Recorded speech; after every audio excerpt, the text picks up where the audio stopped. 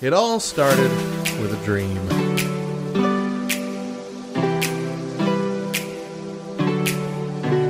This is so stupid.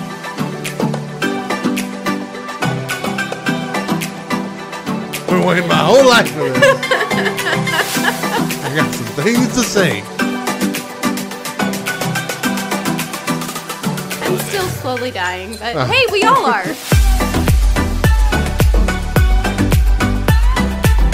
You're listening to the best of the back row. It is time for 5 random facts Oh, with Mo. goodness. Bring it. All right, number 1, grapefruit juice can interact dangerously with a number of medications. And yet a lot of old people drink grapefruit juice. Yeah. Or is that just a stereotype of old people? I don't think I've ever actually seen an old person drinking grapefruit juice. That wasn't on TV. I don't know that I've ever even heard that stereotype, Matt. Oh, I have. Really? Old people and grapefruits? Yes. Well, see, okay, so when I think grapefruits, I think of my mom because there was a diet back Oh, the when I grapefruit was, diet. Yeah. But And Weird Al she- even made a parody song about that. I mean, she would eat a whole grapefruit for like breakfast and lunch every day. Blah. Every day. Blah. Grapefruits are disgusting. I like grapefruits. No. And recently, Chris and I did the hard-boiled egg diet for 2 weeks. Let me just go ahead and let y'all know it doesn't work. Just keep on eating your regular food. Don't put yourself through the agony of this. But anyway, you eat a couple hard-boiled eggs and a grapefruit Oh. for breakfast. And now I'm thinking, crap, I'm on a few medications. Did that grapefruit counteract with my medications? But yeah, seriously, Yeah. Weird Al Yankovic did a parody to Zoot Suit Riot called Grapefruit Diet. Really? Grapefruit Diet. Diet. Throw out the pizza and beer. Yeah. I can remember my mom doing that. And as I was doing this hard-boiled egg diet and cutting my Yeah. grapefruit every day, I'm like, Ugh. oh gosh, I've definitely become my mom. I've tried grapefruit on multiple occasions, and each time thinking, I've matured. Surely my taste buds have. Surely they'll enjoy this. I like grapefruit. No. I like it. It's the worst. Oh, I think it's good. Okay, next one. The Dutch army had only one tank during World War II. Wow. I feel like that would be more interesting if I knew more about World War II. And how the Dutch played a role in that. The cardboard sleeve on your coffee cup is called a zarf. Sarf. It sounds like... Do you remember Pinky and the Brain from Animaniacs? Yes. Didn't he say narf? Yes! Yeah. Narf! Yep. Something is zarf. Yep. Aw, Pinky and the Brain.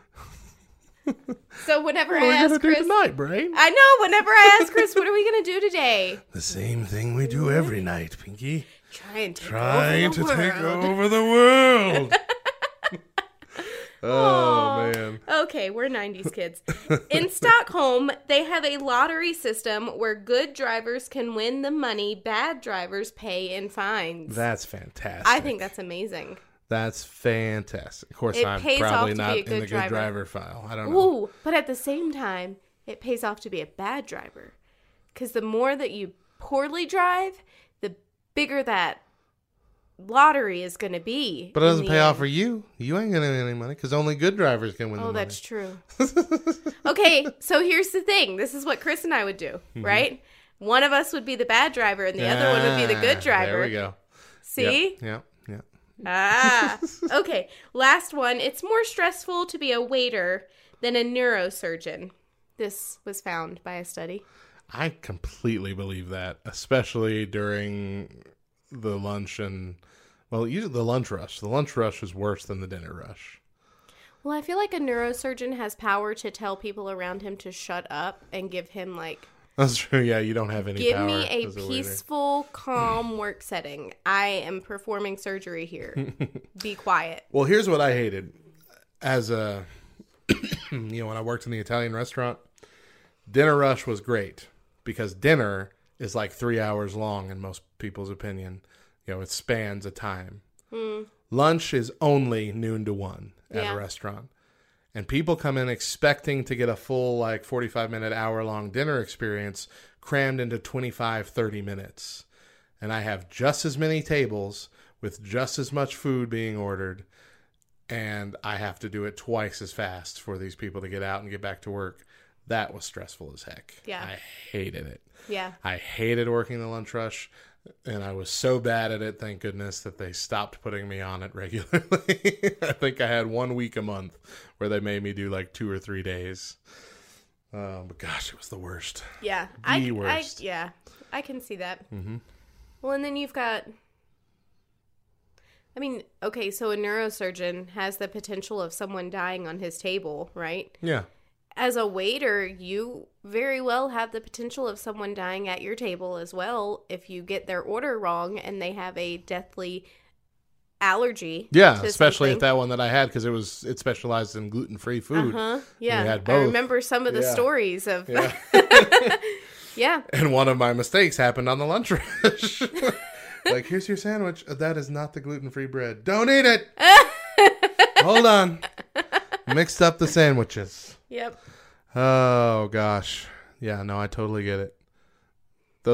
Every lunch rush, I wanted to quit my job. Yeah. I loved dinner, even during the rush, during the busy times. Lunch, I wanted to kill myself. So this is just even more reason for us to urge our children to aspire to be surgeons rather than a waiter. It will be less stressful on you. I mean, you only have to go to college for 47 years. But Right. once you do, then you're then good. you get to pay back all those student loans with all the money you make. But your job is less It's stressful. less stressful than a waiter. Exactly. We got some artist updates. Shane and Shane say the love when audience... I'm sorry. Yeah. Shane and Shane... I was reading it like it was supposed to be something different. Shane and Shane say the love when audience members share verses of scripture with them after shows. They appreciate it. Unless the verse of scripture is Amos 5:23, which says, "Take away from me the noise of your songs. To the melodies of your harps I will not listen." And David Crowder has become a pizza genius. What? Thanks to Big Church Night Out, the well-known Christian artist was able to live out his dream of being a pizza genius with Little Caesars, a sponsor of the yearly concert tour. Last week and up till now, Crowder is releasing several videos documenting his visit to Little Caesars as an employee for a day. Very cool, Crowder. Come to Clovis. We have a Little Caesars. Yeah, Little Caesars right across from where we're recording right Yeah. now. Oh, Come on, Crowder. You know, that's- those people really could use his help. I'm sure, yeah. Yeah. You know what? If you hit them at the right time, Little Caesar pizza ain't bad. No. And surprisingly, the right time is after a Friday night football game here in town. Yeah. And they get 20 people coming in, but they are on it. They have got all the pizzas ready. They're hot. They've got the crazy bread. No, but you call them and place an order for a day later for 25 pizzas, That ain't happening. and it's going to be 15 to 20 minutes late every time. Yeah. 'Cause they Every forgot. time.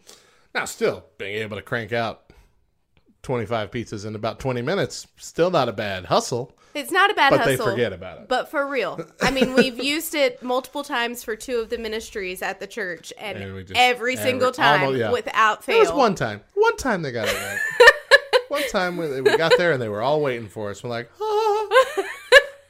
But every other time, No, it's at like, that point, we all just stood and we were like, wait a minute, is the rapture happening? Hold on. but every other What's time going we on walk here? in and they're like, hey, I'm here for the pizza. Well, it's going to be a problem. Yeah, I figured. How? Why? It's just going to be a big nightmare. Oh, okay. It's going to be a nightmare. Something about hell on earth. Matt told me I could no longer go and pick up the pizza from Little Caesars Because you'll just, because I'm mean. you have no decorum. Like, dang it, people. This It's is not your hard. job.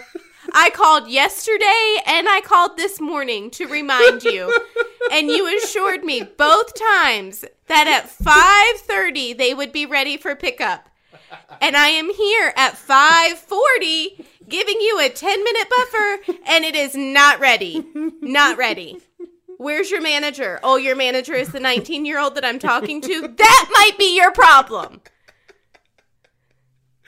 Oh, all right. But now that we've lambasted our local Little Caesars, Crowder I do want to say it's really cool that Little Caesars is a sponsor for the Big Church Night Out. I agree. That's really I neat. agree. Because I don't know Little Caesars to be a particularly religious company. No. Like, we think of Chick-fil-A clearly and In-N-Out and stuff like that as having religious ties, but I've never really heard that about Little Caesars before. That's pretty neat. Yeah. Let's see. I still think that we need Crowder to come here, though. Yeah, Crowder, come on. Make us some pizzas. That'd be so cool. That'd be so cool. Put us on the map. We need something to put us on the map. There's a comedian for Dry Bar Comedy, which is the comedy thing that VidAngel puts out. And they got several comedy specials, and they're all clean, comedy things. Not all Christian per se, but clean. And there's one that was talking about the different pizza places. He goes, I love Papa John's Pizza. But Papa John's Pizza, a large one topping is going to cost you like $14. Mm-hmm. And you got to go get it most of the time. Meanwhile, down the street, Little Caesars is there saying, I'll do anything you want for $5.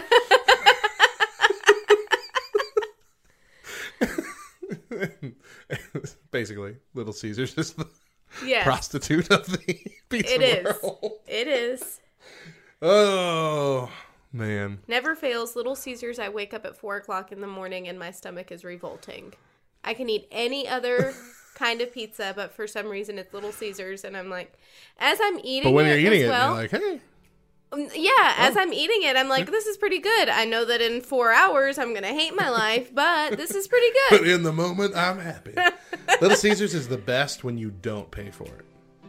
When it's someone else brought in and it's like a pizza party of Little Caesars and stuff. Oh my gosh. I'll eat a whole pie. I feel like that's true about anything. It's possible, but it's when very you don't noticeable. pay for it, it's but it's good. very noticeable with Little Caesars, though. Yeah. Because most of the time when I buy my own Little Caesars, I'm like, this was not worth the $5. This is garbage. This is so bad. Yeah. So it's a weird dichotomy with Little Caesars. It is. But for now, I'm going to be happy with them because of their sponsorship choices. Yes. You're listening to the best of the back row.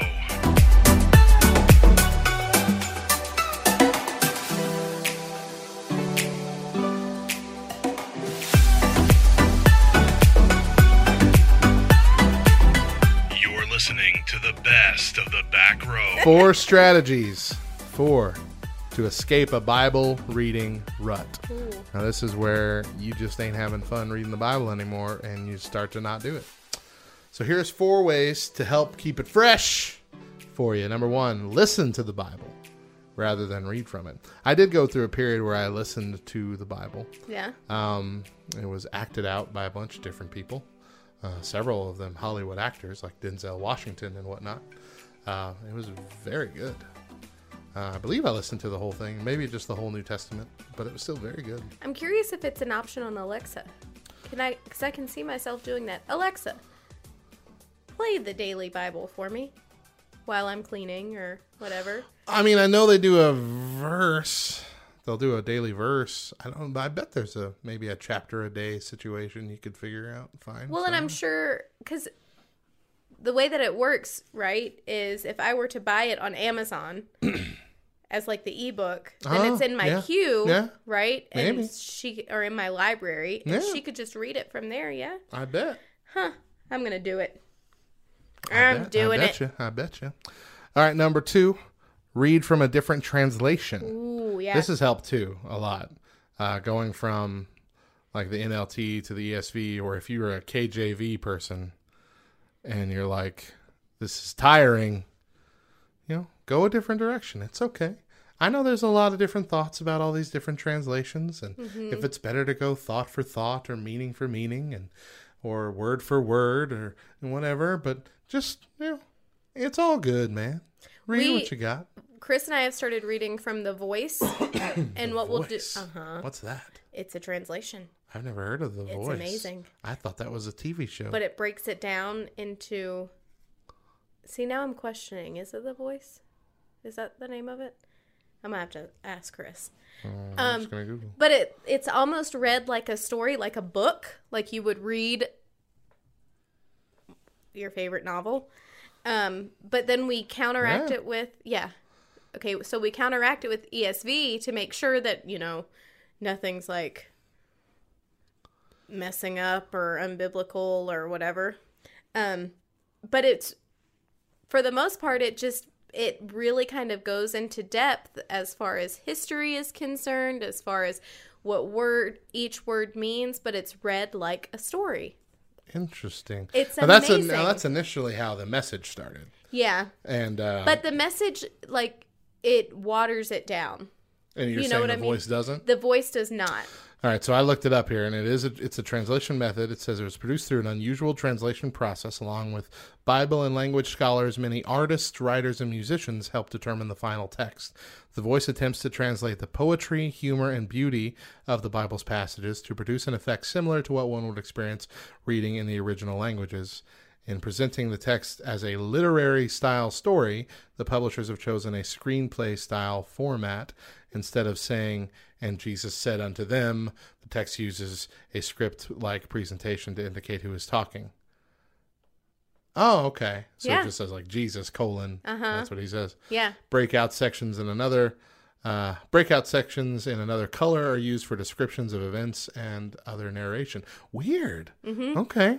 But here's an example. Here's an example from Psalm 23. It says, "He maketh me lie down in green pastures. He leadeth me beside the still waters. He restoreth my soul.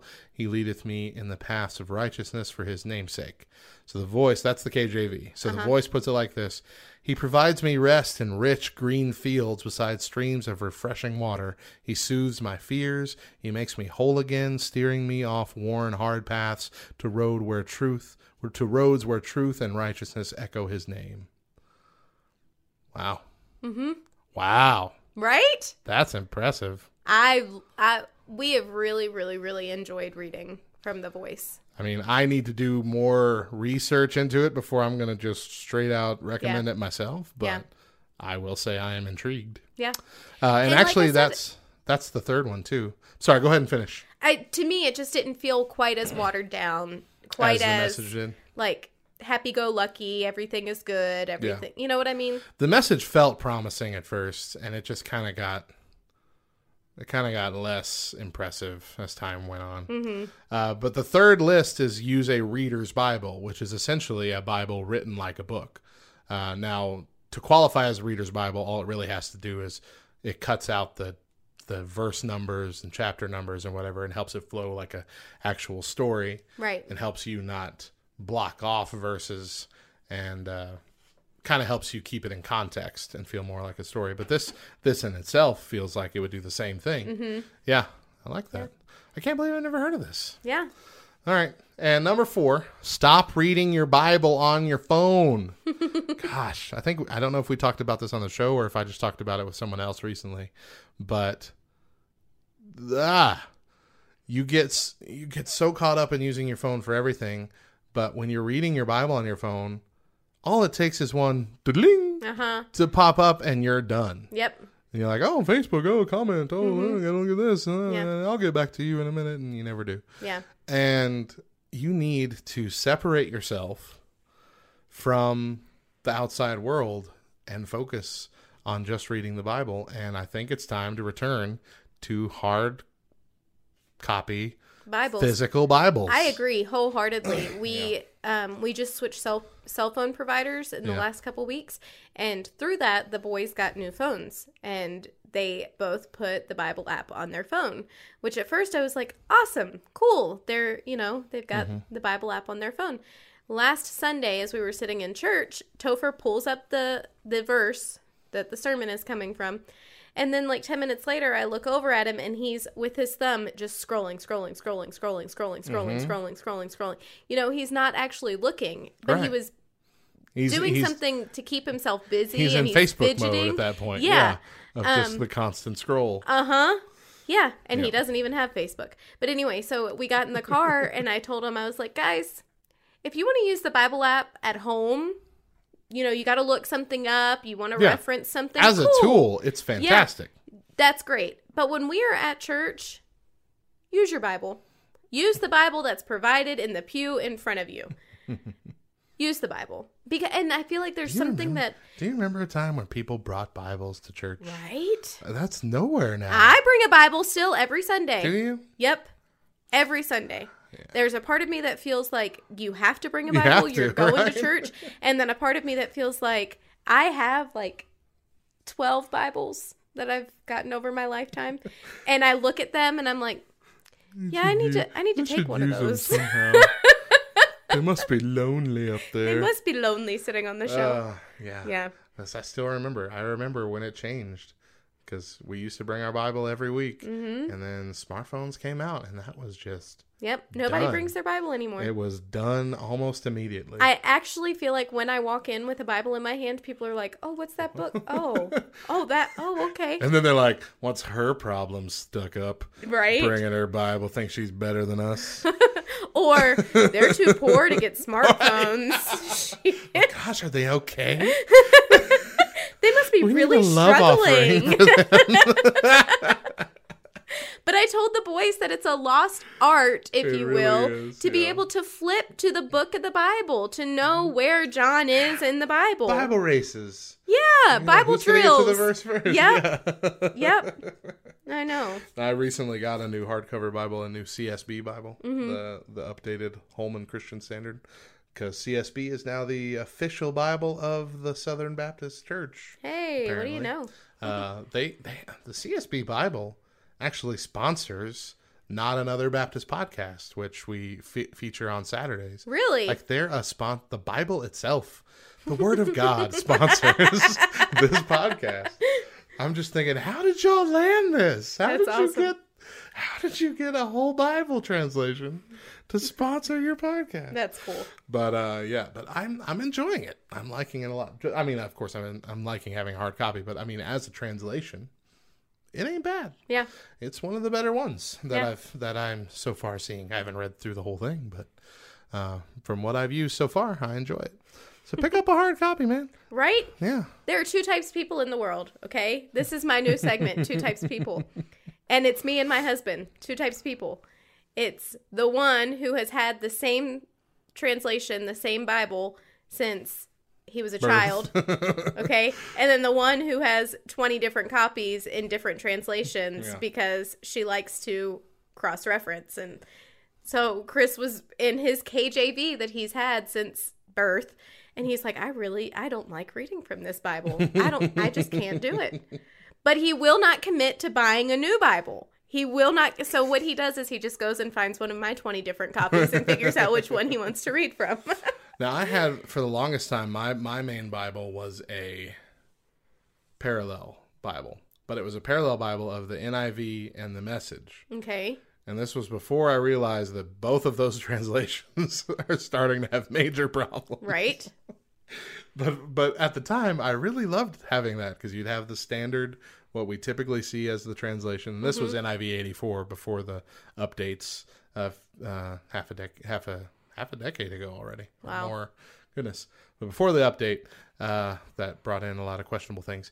And then the Message, which as a reference and as a paraphrase is fine. Yeah. If we don't take it as a literal interpretation of Scripture, but as a paraphrase, that's perfect. And so having it as a parallel version, that's great because it really helps you understand what's being said, being able to view it from the two different sources. But they have parallel Bibles of all kinds, and they used to be like study tools, and a lot of them still are. Like they have like 4 version parallels, which are giant. Yeah. So they have to be these hardback giant books. That's exactly what I'm thinking Right. as you're talking. But with a two translation one, it's still pretty thick, but they have, leather bound versions, which mine was. It was like a really nice 2-tone cover and everything. And those can be really nice when you're actually reading out of a hard copy. So here's a quick question for you, Matt. Yeah. What do you do with a Bible like that? Okay. You have it, right? But you begin to realize, wait a minute, this is a little bit off. Yeah. So I shouldn't be using it. Yeah. I need to find a new Bible that. Yeah. But do you get rid of it? No, Do you I give it still have away? Do you? It goes in your library as things it becomes reference material, pretty much. Okay. I think that's what most pastors would say. Reference material. Anything that's in their library that they don't want to admit to owning. Oh, it's just for reference. Right? There are some pastors that I've seen that actually print out these stickers to put on the spine that say, "This is for reference only. This is not for my personal use." Johnny, our pastor here at Highland, he preached this whole sermon against the prosperity gospel one Sunday, or at least had a big chunk of one sermon that was about it. So luckily I heard that first, but I walked into his study after he got all his hundreds of books up, and like the very first book I see as I walk in the door is Your Best Life Now by Joel Osteen, and I'm like, oh no, Johnny. I'm like, oh wait, no, he doesn't believe that. Right? And so I brought it up with him, and he goes, oh, you know why I have that? Someone gave it to me as a joke when I was leaving my last pastorate. You're listening to the best of the back row.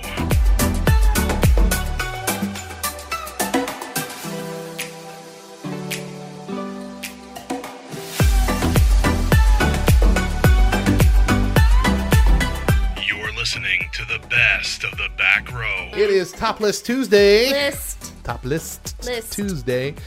And we've got 10 rules to help reduce conflict in your marriage. Oh, there's a police siren going off outside. Someone did not reduce the conflict in their marriage. No, they did not. Or their speed. Their speed.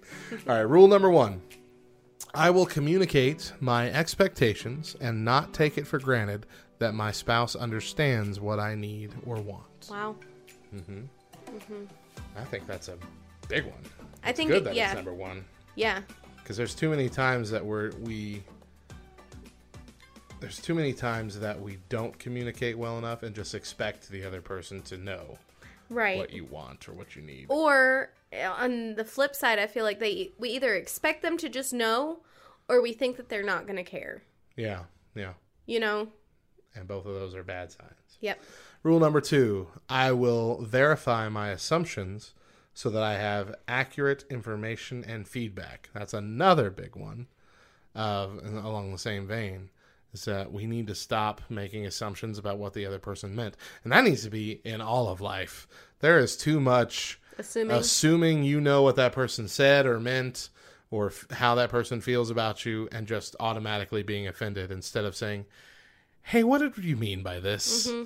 You know, and let's work this out. Yeah. I believe at least half the time there was no ill will meant and it was a misunderstanding, but people just don't figure it out. Mm-hmm. Hey, Matt, we're good at that. You and me? Yeah. I think so. Yeah. Yeah. We've had to do it a couple times. One happened recently where I'd be like, look, if I don't deal with this now, I'm going to let it ruin the entire thing. Let's just talk this out. Yeah. Just got to tell you something, okay? Rule number 3, I will strive toward understanding my spouse's feelings and thoughts on a matter first without criticism before attempting to negotiate or compromise.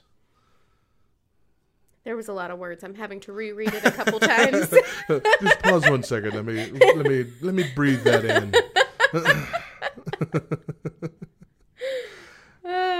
Understand what your spouse is saying and feeling first before you try to put in what you want out of it. I kind of feel like that goes along with the assumptions, though. Yeah. But these are just specific. Yeah. Rule number 4, I will focus on resolving the issues and not attempt to make my spouse or our relationship the problem. That's good, too. That goes along with the whole we're on the same team, not opposing teams Exactly. thing. Number 5, I will give myself and my spouse permission to take a time out from the discussion whenever it is requested or needed, as long as I give a specific time frame when we'll resume problem solving. Okay, so that last part I feel like is the big deal. The big deal. Mm-hmm. If you're going to take a time out, you have to give a time frame. Look, just give me 10 minutes. Yeah. Just give me till the end of the day. Just, you know what I mean? Because there are 2 types of people. There are people who need time in order to allow things to process and be able to refocus. And then there are people who cannot have time because the more time that they linger on something, the more bitter they're going to grow. Mm-hmm. And that's me.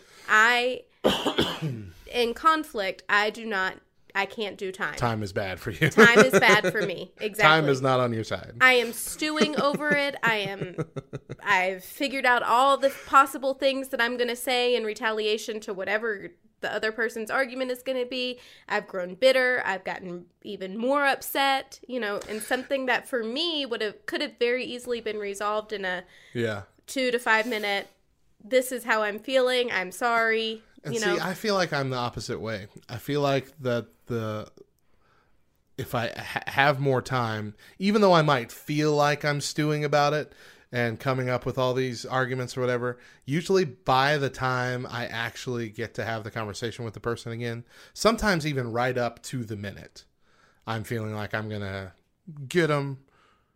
And then the conversation starts and I just immediately realize, okay, you know what? It's not worth it to destroy this. Let's talk about this. Let's air it out. I usually mellow out by the time the conversation starts. But in the heat of the moment, I think I would be more irrational. Yeah. And what's crazy is it has taken up until this year for me to realize that there are those two types of people. Not everyone is like me. Not everyone needs to talk it out. Yeah. And I don't think that there's a right or a wrong way, honestly. Yeah. It's just how we as people process things. Right. But having that time frame on it and saying, listen, this is important to me and I will come back to it at this point. That respects both personalities. Yeah. Yep.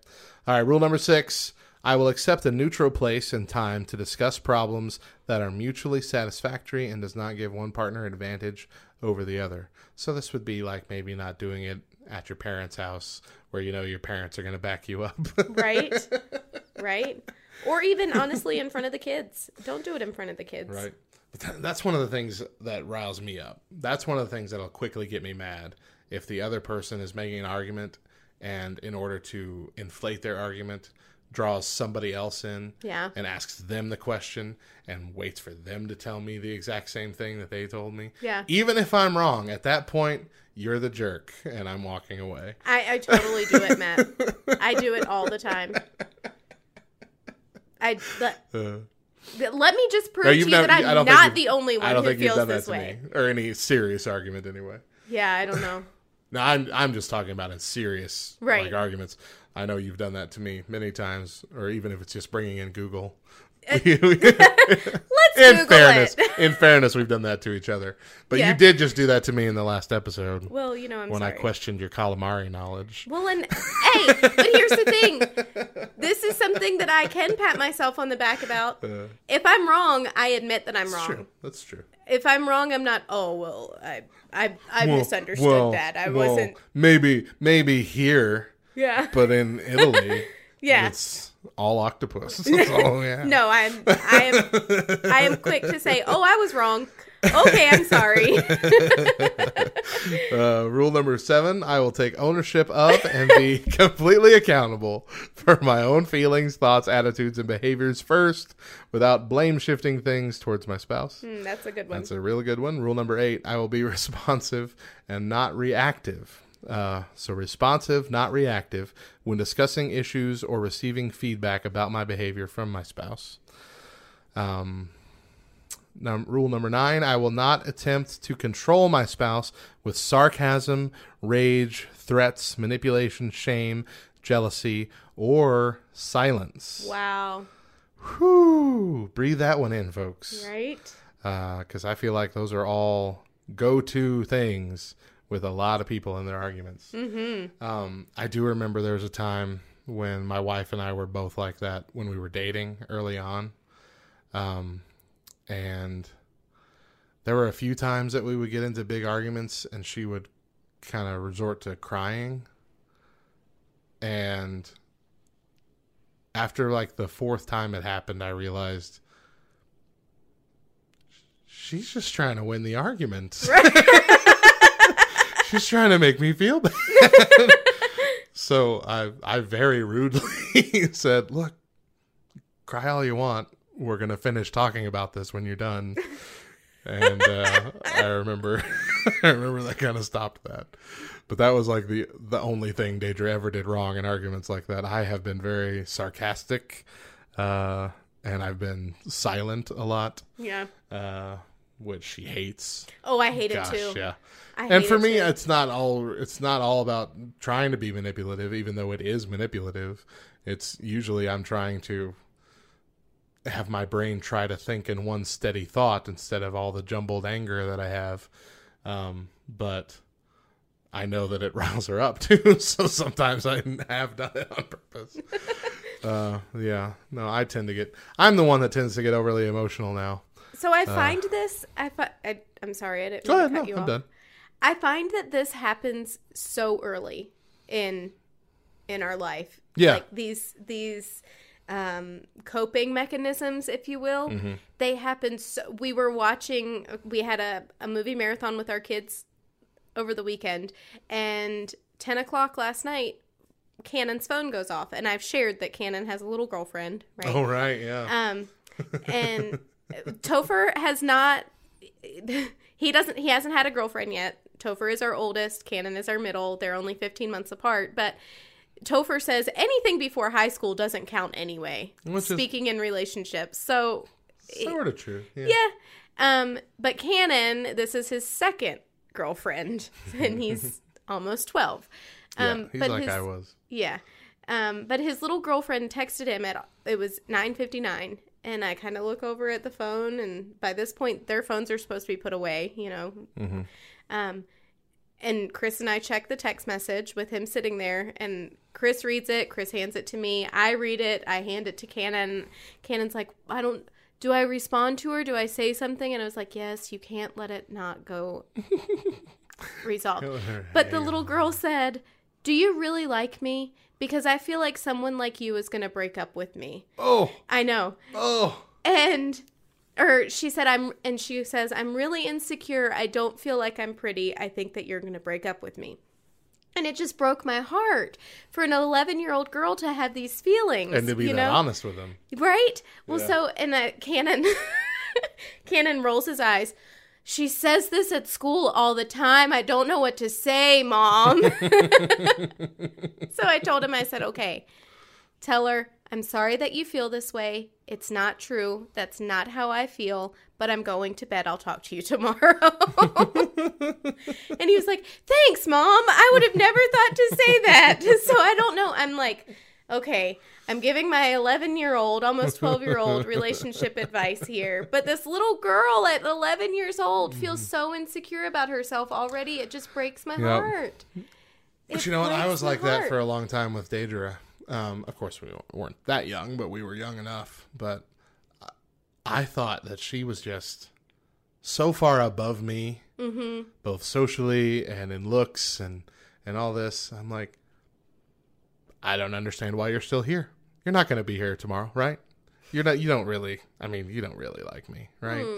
And what made it worse is that she had a friend who was not her friend after this moment. But she had a friend who basically came to me under the guise of trying to help me, saying that the only reason she was dating me was to get closer to one of my friends, whom I know that she did have a crush on like a year before we started dating. Right. And so that messed me up.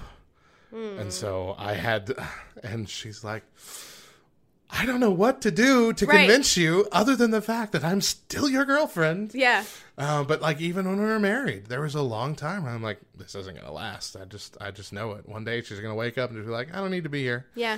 And so it took me screwing up life and getting caught up in my own selfish habits to the point where it could have broken a normal marriage. Yeah. To realize, okay, she's really not leaving me. She's really not going anywhere. And so I don't worry about that stuff anymore. So but, I don't advise anyone to go screwing up their life or their marriage, but there are two people sitting here talking, and it's worked for both of us. we wholeheartedly we find 100% success with screwing things up. No. Putting your marriage to the test by screwing up life and seeing if the other person sticks around. It is kind of the ultimate test. And you know the answer afterwards. It worked for us. All right, there's one more rule, Matt. You aren't going to leave me for this. I can do anything. Rule number 10. I will actively seek the forgiveness of my spouse when I am aware of any wrongdoing on my part, and I will extend forgiveness when it's asked for. Two very important things. Could have been their own rule, but I guess they just tried to cram them into 10 because 10's easy. Yeah. But yes, that's something from CR as well. You know, make amends, seek forgiveness, and offer forgiveness. Yes. Very important and necessary for any relationship, Absolutely. let alone a marriage. So, yeah, 10 solid rules, I think. I don't disagree with anything we read there. No, I don't either. That Very was good. Very good. You're listening to the best of the back row.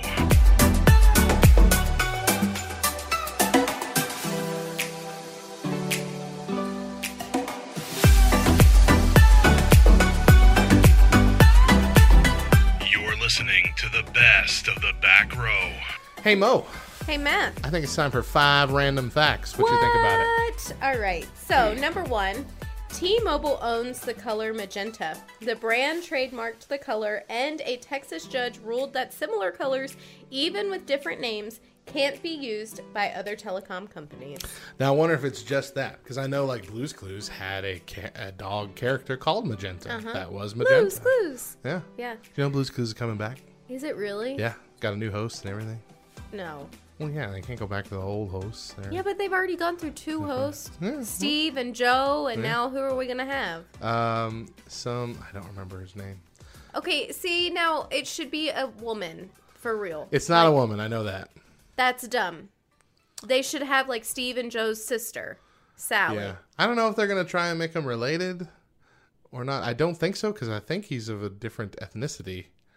Then it's not Blue's Clues! Well, Blue's still going to be there, and he'll still be giving clues. Okay, this is just teaching children that it's okay to get rid of your family animal. Maybe Joe died. Did you ever think about that? Then, Maybe he died. whatever. Maybe this is a friend taking in a dead friend's dog. Joe did not die, children. Not just children, but Or adults 90s in there, kids, whatever. right?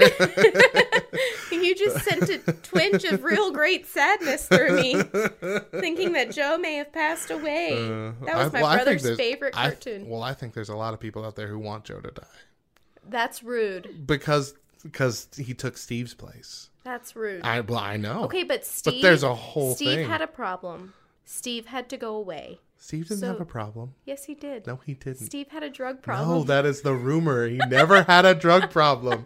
He was just done. He was balding. His hairline was going up.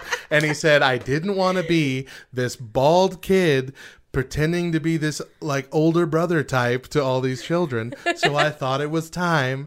He went on and did like this thing. He had a band and everything. There were no drugs. He's still fine. He's not dead. He's still alive today. And he gets asked every single year, whatever happened to Steve from Blue's Clues? I just had a normal life, guys. I'm fine. Oh, gosh. Steve and Joe, either way, they will be missed. And hopefully Magenta will be an active character again. All right. Number 2, Spain's national anthem. Just on number 2? Yeah, Matt. Goodness gracious. Spain's national anthem, Macaril? Marcha? Or Royal March, doesn't have official lyrics. It was written as a military march and as such was not intended to be a song. Huh. No, it is a song. It's not intended to be sung. Oh. It has no words. To be sung, people. Jeez. Our national anthem shouldn't be a song. No, but it's a march. It's not a song. Get it together. Barry Manilow wrote the State Farm jingle and the classic I'm Stuck on Band-Aid brand because Band-Aid's stuck on me. I am stuck on Band-Aid brand because Band-Aid's stuck on me. I think that's how it goes. So the State Farm jingle is like a good neighbor. Like a good neighbor, State Farm is there. Yep, okay. I thought all jingles were made by Oh, what's his Jingle name? the Elf. No. What's wrong with you? What? That was rude. That was rude. I'm sitting here trying to think of a real person. Jingle the Elf? What's his name? You're a jerk. Oh, gosh, I don't remember his name. Never mind. Well, Paul Anka. Paul Anka. I thought all jingles were made by Paul Anka. nope, these two were made Anyway. by Barry Manilow. So, the sound you hear when you put a seashell next to your ear is not the ocean, but blood flowing through your brain. Our brain sounds like the ocean. And lastly, goats, like us, have regional accents, and goats from different regions can have trouble understanding each other. I'm gonna need to phone a friend on this one. That seems weird. Maddie, my goat-loving friend, is this true? Do you have any German goats? Yeah. She has all kinds of goats. Oh! That's how they sound. 'Cause they're from I'm kind Germany. of curious. You know what? I'm going to text her and ask her, and we'll get back to this. Those are my 5 random facts. You're listening to the best of the back row.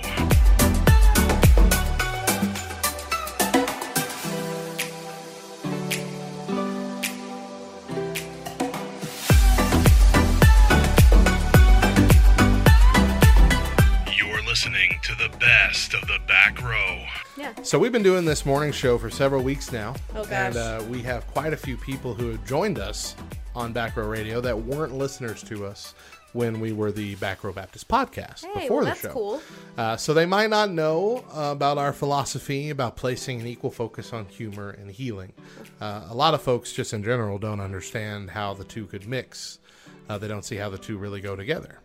How can we have humor and serious topics at the same time? How can we take a serious faith and be funny people? It's to a lot of people that seems almost sacrilegious, Yeah. or at least offensive to serious faith. But to me, honestly, I don't see how it could be done any differently, especially when we read stories like a couple of them that we just talked about that are just so terrible. How are you going to survive life without trying to find some humor in it? Yeah. At the same time, we were looking at the aftermath of Hurricane Florence. How are you going to survive that kind of stuff without having a almost flippant attitude towards hurricanes? Like we talked about before, they had big signs up that say, "Hey, Florence, kiss my grits," Yeah. over their windows and whatnot. You have to find the humor in this. We're living in a nation right now divided over things like Brett Kavanaugh and abortion debate My goodness. and all this kind of stuff that we've been talking about for years, and it feels like.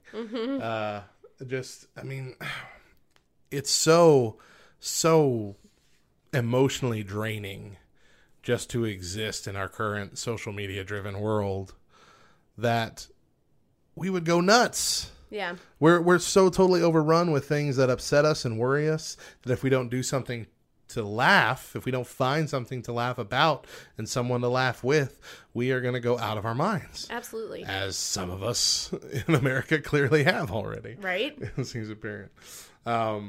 Like, for instance, for those who don't know my testimony, several years ago now, about a decade ago. Over a decade ago, I was arrested, and I spent a little bit of time in jail, 6 months in jail. If you want to hear my whole testimony, you can find it online in several places. But I remember sitting there, and I had to take a long car ride, a 6-hour car ride to the state facilities that I was going to.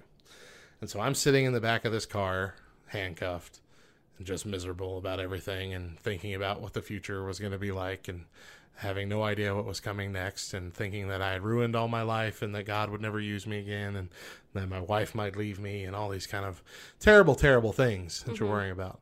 And in that same time, up in the front seat were the two guys that had come to get me, fiddling with the XM radio, and they couldn't stick on a station. So they just kept moving over. And as they kept changing the station, I heard a bit from Brian Regan, which is my favorite comedian, my wife's favorite comedian. And it was from a show that we had just recently listened together. I heard a Weird Al song that I had just recently discovered and heard it again. And then I heard a song from the last movie that my wife and I had watched, which was, I believe, an Adam Sandler movie. And sitting there thinking about all those good times that we had and the laughter that I shared with my wife, it just felt clear to me that God was using just that weird little satellite radio moment to say, hey, it's okay. We're going to get through this somehow. And I even found myself enjoying listening to these things in my car ride to jail. You know, and that's how I had to spend those 6 months, is finding humor, finding things to laugh about. My wife and I wrote to each other a lot while I was in there, and in our letters, we made it a point to doodle cartoons, goofy, ridiculous, stupid things. I'm remembering a gentleman turtle, a turtle with a cane and a bowler hat that I drew. Sorry, I'm picturing 1,000 different things just rushing in my head, 1,000 different doodles that we've done. Deidre did some really funny ones of me. She made little comic strips of me doing things. I mean, it was just that kind of stuff is what gets you through the pain, gets you through the worry, and it's stuff that I needed. And of course now, we were talking about my dad who's facing his mortality, and it's really easy to just be doom and gloom. The whole family. It's really easy to just be doom and gloom and be nothing but miserable, and everybody sit there in worried silence at the dinner table or whatever. But instead, we sit there and we tell stories and we tell jokes and we laugh and we poke fun at each other. And that's how we cope, right? Mm-hmm. I mean, I think you shared a story on the podcast about a year ago of a similar situation, right? Yeah. It's actually been 2 years. It's been 2 years? It'll be 2 years, the 31st of this month. Quick. Yep. Yeah. But again, for those who don't know, Chris's mom, my husband's mom, passed away 2 years ago, October 31st, from a 13-month struggle with cancer. And so we, as a family, my husband and I are military, so we are stationed here in New Mexico, and our family is back home in Tennessee. And so throughout those 13 months, we went home quite a few times, and even though we weren't there daily, we could see my mother-in-law digressing. Her health was just, it had depleted at this point. You know, she was tiny, looked nothing like herself. The last time that we went home before she passed away, my brother-in-law and sister-in-law had come and visited us here in New Mexico, and then we traveled back with them to Tennessee. And my brother-in-law had told my husband, they're brothers, he told him, I just want you to be very aware. Mom does not look like she looks. You're going to be shocked when you see her. And so when we walked in the house that one time, it was a shock factor. She had lost so much weight. She just looked nothing like herself. And then that was in August, and then she passed away that October. And so when we went home, my sister-in-law, April, and I, we are very, very similar in a lot of ways, which go figure, two brothers, married women who are very similar. But we have a very similar outlook on life, whereas much of the family was sad, which of course they've lost someone who they love. And, many of my mother-in-law's friends came to the funeral. And overall, even though it was a 13-month period, it just seemed so quick, so fast, and a lot of people just didn't quite have time to process her passing. So while everybody was so sad at the funeral, and they do that whole, which I'll never understand this, but where people walk in, the viewing part of it, people walk in and they shake the family's hand, and then they take one last look at the casket, and then they go sit down before the service begins. April and I were the comedic relief, and I'm realizing that, quite a few people, that probably made them very awkward, that as we're shaking their hand, we're cracking jokes with them, and April and I are cracking jokes between the two of us. And I know that took some people aback, and they were probably thinking, are you happy that she's gone? Or, why are you why are you not sad? Why are you not crying? But April and I in that moment really felt the need to remind people that, yeah, we're sad that she's no longer with us. But bigger than that, we are happy because we know where she is. Yeah. You know, her salvation was secure. She was a godly woman. We knew where she went. And so for us, it was more of a celebration time, but people just quite didn't understand that. And that was our way of dealing and coping. Otherwise, yeah. I think April and I, we loved our mother-in-law dearly, and I think we probably would have been a hot messes standing up there had we not been laughing. Yeah. You know what I mean? Mm-hmm. Anyway. I mean, of course, it's not everybody's cup of tea or need. Yeah. But yeah, there are quite a few people that cope with humor. Mm-hmm. And I think it's unfair for people who don't to automatically condemn that. Oh, sure. As something wrong because you cope differently. I mean, it's not wrong to laugh. It's not wrong to find the humor in things and the joy in things. It's very important in our lives, actually, and in our faith to keep ourselves humble, keeps us smiling, helps us fight pain and cope in a safe way. Frankly, humor is a gift from God. Mm-hmm. Back Row Radio, in fact, has a community on Facebook. It's a group called Back Row Baptist Church, which is a fake church. We're not a cult. Not a cult. But you don't have to be a Baptist to join as well. But all we really do is share Christian memes and Babylon Bee stories and just do our best to make each other laugh and make social media and the internet in general a more fun place. Because, gosh, it's getting really tiresome really quick with all the seriousness. So we'd love for you to join that group. We'd welcome you in the group if you're listening to this right now, because that means you're somebody that we know we get along with. And there's enough of us on that group that are posting regularly that it's going to fill up your news feed. Right. And with at just first, happy stuff. Yeah. See, and here's the thing, Matt. I just got to tell you. Yeah. At first I was like, one more Baptist meme, one more. Anyway, but then I got to thinking, and where Chris and I were in our marriage 5 years ago, I needed humor in that time. You know, I needed to watch things on television that made me laugh. I needed to listen to things on the radio that made me laugh.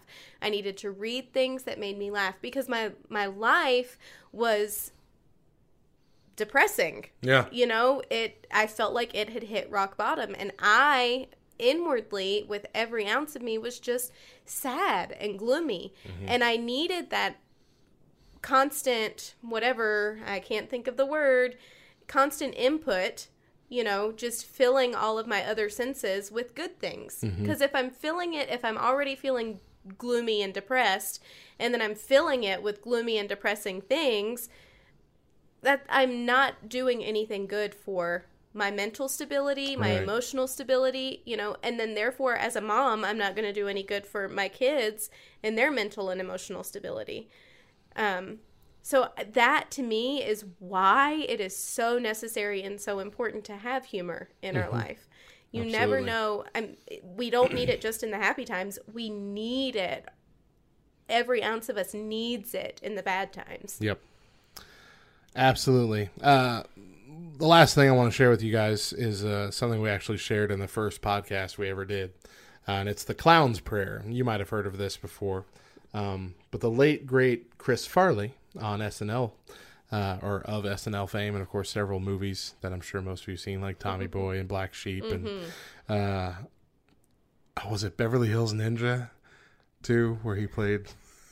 Was he in Beverly Hills Ninja? I'm pretty sure he was the ninja, wasn't he? Oh, I don't remember. I just really remember Black Sheep. But yeah, Black Sheep and Tommy Boy are the classics with David Spade. But yeah, he used to read this often out loud before each of his performances. Chris certainly wasn't perfect. He struggled with a lot of addictions and bad habits, but he did desire to be better. In fact, he had his own pastor. His pastor's name was Matt Foley. If you recognize that name as a character from SNL that he used, which was the motivational speaker, Matt Foley, the living in a van down by the river guy. I You didn't watch that back then? Oh, No. You gotta watch that. That's No, a classic character. There's a funny story there, too, that I'll tell you later. But anyway, he used to read this. The clown's prayer goes like this. As I stumble through this life, help me to create more laughter than tears, dispense more cheer than gloom, spread more joy than despair. Never let me become so indifferent that I will fail to see the wonders in the eyes of a child or the twinkle in the eyes of the aged. Never let me forget that my total effort is to cheer people, make them happy, and forget momentarily all the unpleasantness in their lives. And in my final moment, may I hear you whisper, when you made my people smile, you made me smile.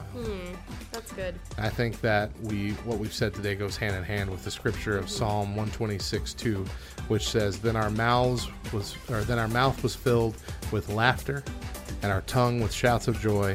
And then they said among the nations, the Lord has done great things for them. The Lord has done great things for me and for Mo, and that is why we choose to laugh. Absolutely. And we hope that you get to laugh along with us here on these morning shows. You're listening to the best of the back row.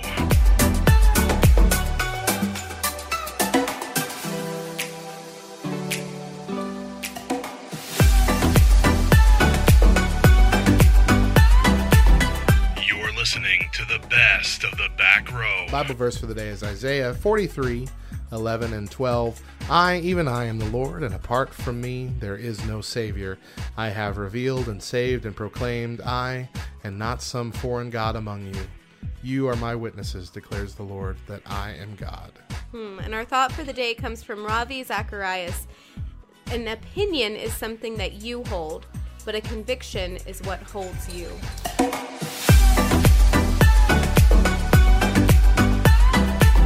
Thank you for listening to the best of Matt and Mo here on BackRowRadio.com. For more of Matt and Mo's antics throughout the years, follow our podcast, The Morning Side Hug, on Spotify, Apple Podcasts, and Google Podcasts. You can hear brand new episodes of The Morning Side Hug Monday through Thursday on BackRowRadio.com at 10 a.m. Eastern Time, 7 a.m. Pacific Time. See you again real soon.